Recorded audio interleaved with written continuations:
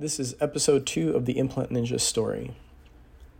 So I decided to basically ignore all my school requirements.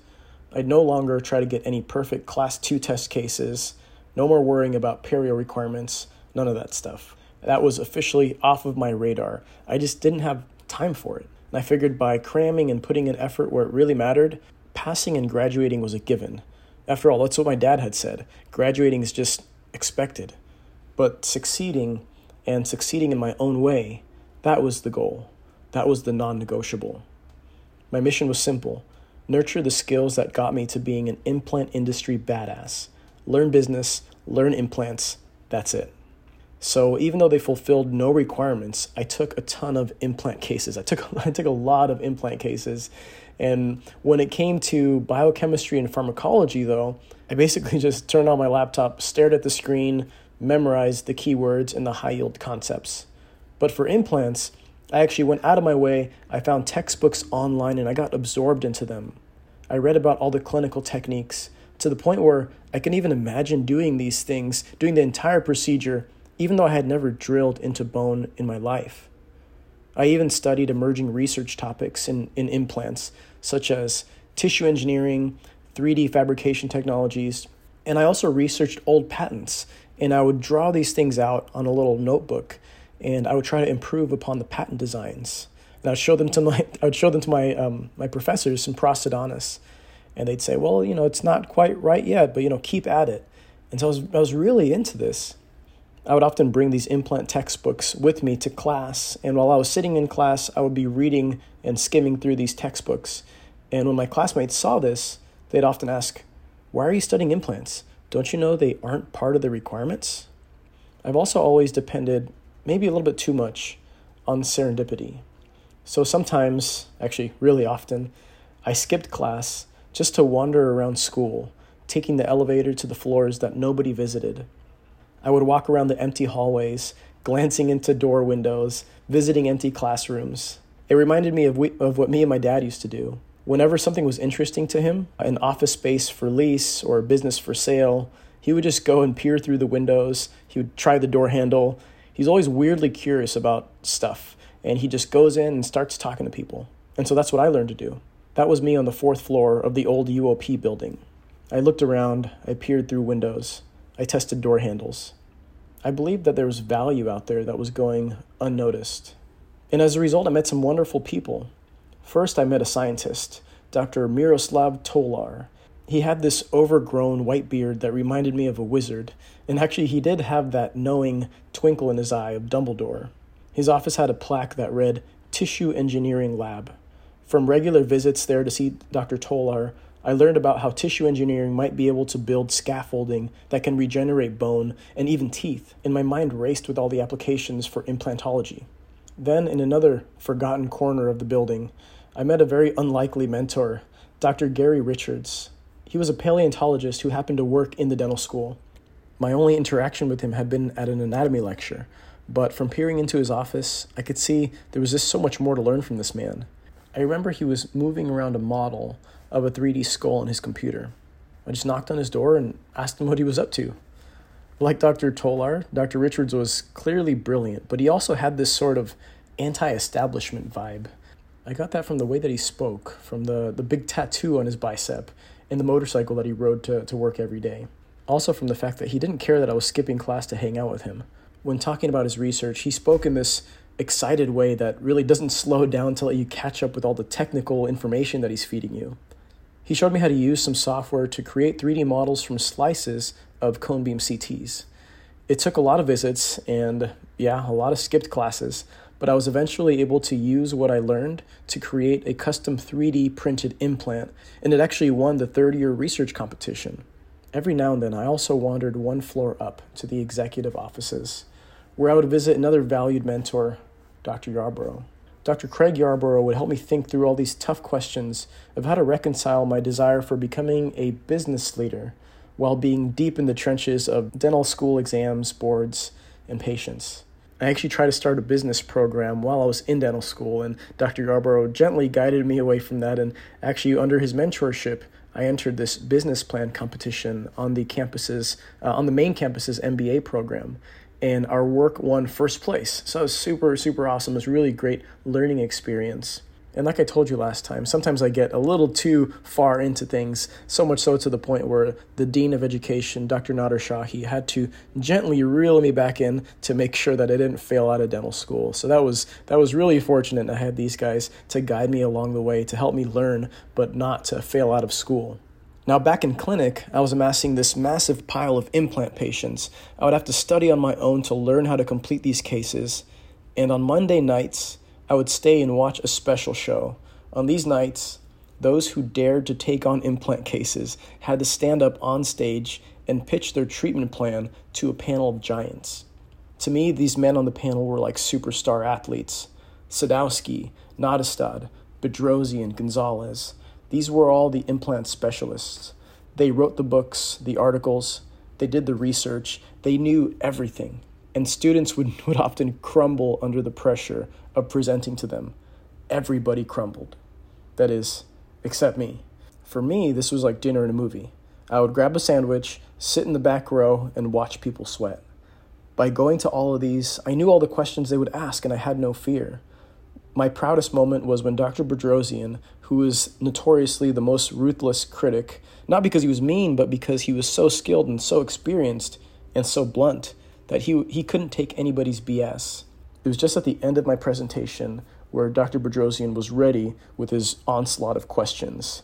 But I basically anticipated all of them, and I made slides for each one as he asked them.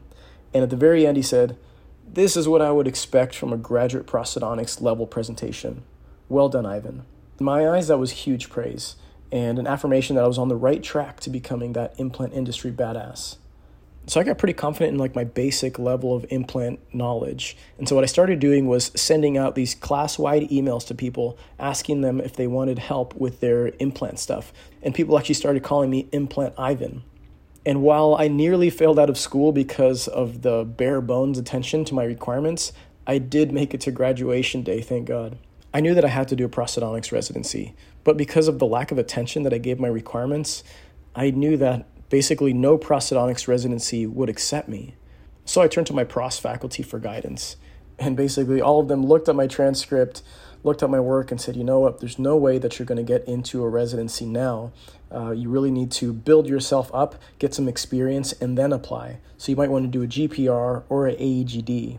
But that's 1 year. That would be 1 year wasted. And for me, that was not really an option. I didn't feel comfortable closing a door on an opportunity. I knew that the opportunity was there, but I just didn't know exactly how to grab it.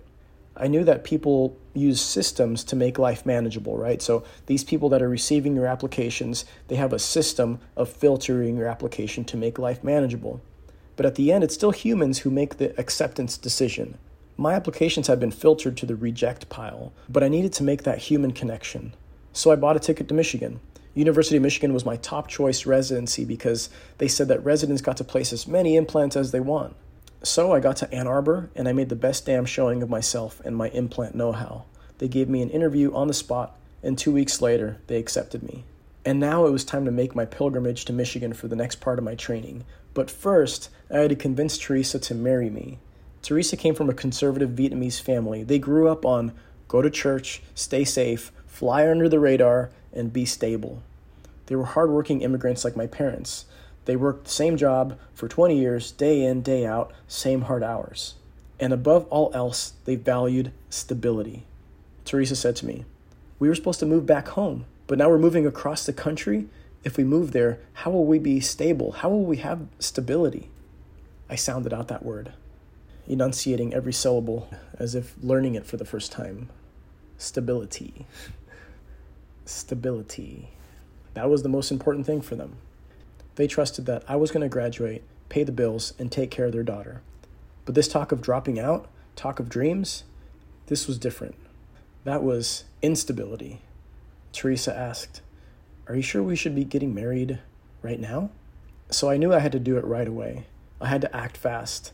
I knew that deep down I didn't know what the hell I was doing. I knew that we wouldn't be stable for a long while, but I also knew to my core that I would be successful.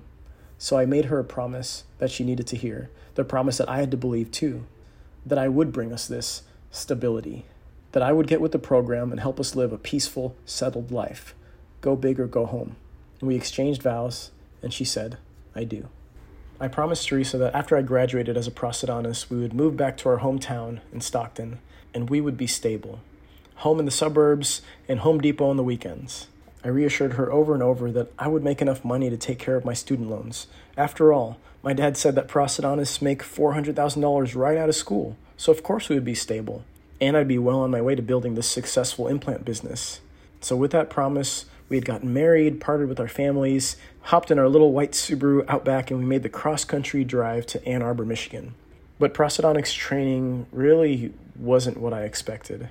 Everyone had told me that Michigan would be amazing. Dr. Tolar, the bioengineering wizard, had called it the Mecca. And so I arrived ready to start placing implants, to research and do some other crazy cool stuff. I was so enthusiastic about continuing my 3D printing dental implants research, but I didn't find my supervisors as enthused about it. Instead, I spent so many countless hours waking up at 4 a.m. just to read dental literature. And I made a lot of dentures. It was all literature and dentures, so much so that I was going crazy. The reading was nonstop, and it was ancient reading.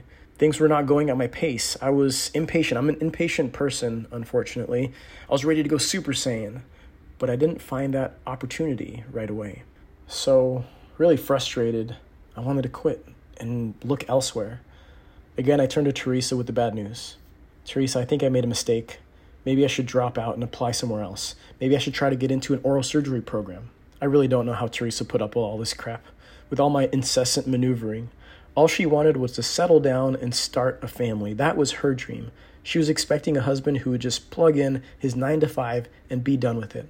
Instead, I was here wasting money we didn't have and making her question when we would be stable enough to have kids. Looking back, I wouldn't have blamed her for leaving me and finding someone who had their shit together. We had a lot of hard nights debating this, but in the end, thankfully, Teresa's level-headed reasoning won me over. She said, finish what you started, and we'll figure it out. So like back in dental school, I forced that experience to become what I needed. I devoured implant knowledge from all areas that I could. I was a prosthodontics resident, but you could just as likely find me in the perio department shadowing a sinus lift, or more likely in a hospital OR assisting for a jaw reconstruction. They showed me how their surgeries work, and I showed them how to plan surgical guides on the computer. At the same time, you can find me in the medical school collaborating on a book publication in head and neck anatomy. After working on my book contributions, I stayed late into the night practicing surgical techniques on the cadavers by myself in the anatomy lab. I also spent a lot of late nights in the engineering lab, building on my prior experience in 3D fabrication. And I actually was able to fabricate this novel device to be used during surgery, and I got my technique published in the International Journal of Prosthodontics. I then bought a set of implants and I rented out space at a local dental practice. To attract patients, I made these flyers that said $9.99 for dental implants, and me and Teresa handed them out all over town, and we even put them on people's windshields. And I remember some lady walking out of the store angry because I put a flyer on her windshield, and she yelled at me. She said, "Whatever they're paying you, it's not enough." Teresa and I would also hit up all the Mexican markets and drop off flyers there. And we built up this really small patient base, but I was also driving office to office placing implants for general practices. One day over lunch at the hospital, one of the oral surgery residents, Jason Dashow, says, "If you did an oral surgery program after pros, you'd be a total implant ninja." I knew my grades would ultimately never let me qualify for an oral surgery program, but the name stuck. And that day, I started my Implant Ninja YouTube channel. Then I made an Implant Ninja blog to share what I was learning. I milked every ounce of experience I could possibly gain out of my time there, except for when it came to what mattered most, my marriage. I had taken Teresa to a foreign place, and rather than having her new husband to enjoy it with, she had a husband who left early and came home late. When my program had a vacation, I would spend my time holed away at the engineering lab or in the operating room. She had a lot of lonely meals, accompanied by only our little white dog, Sophie. How I wish I could go back, reach back through time, and be her friend when she needed me the most. I wish that I had understood that she needed me more than I needed to learn, but I didn't. And a few times during those years, the D word came up. But somehow we made it. Because despite all probability, Teresa stayed with me, to support me, to be there, to help me through this journey, even though I wasn't there to support her. And now, after finally finishing the program, we were ready to come back home. I was finally ready to deliver on my promise. I was going to earn $400K per year and start building my business, and we would have this stability. And what made the trip back home even more special is that after 2 years of trying to conceive, we were finally coming home with a little baby in Teresa's womb. Thank you so much for listening to episode 2. Tune in to episode 3 to find out how it was pretty much the most unstable situation imaginable when I got back to my hometown.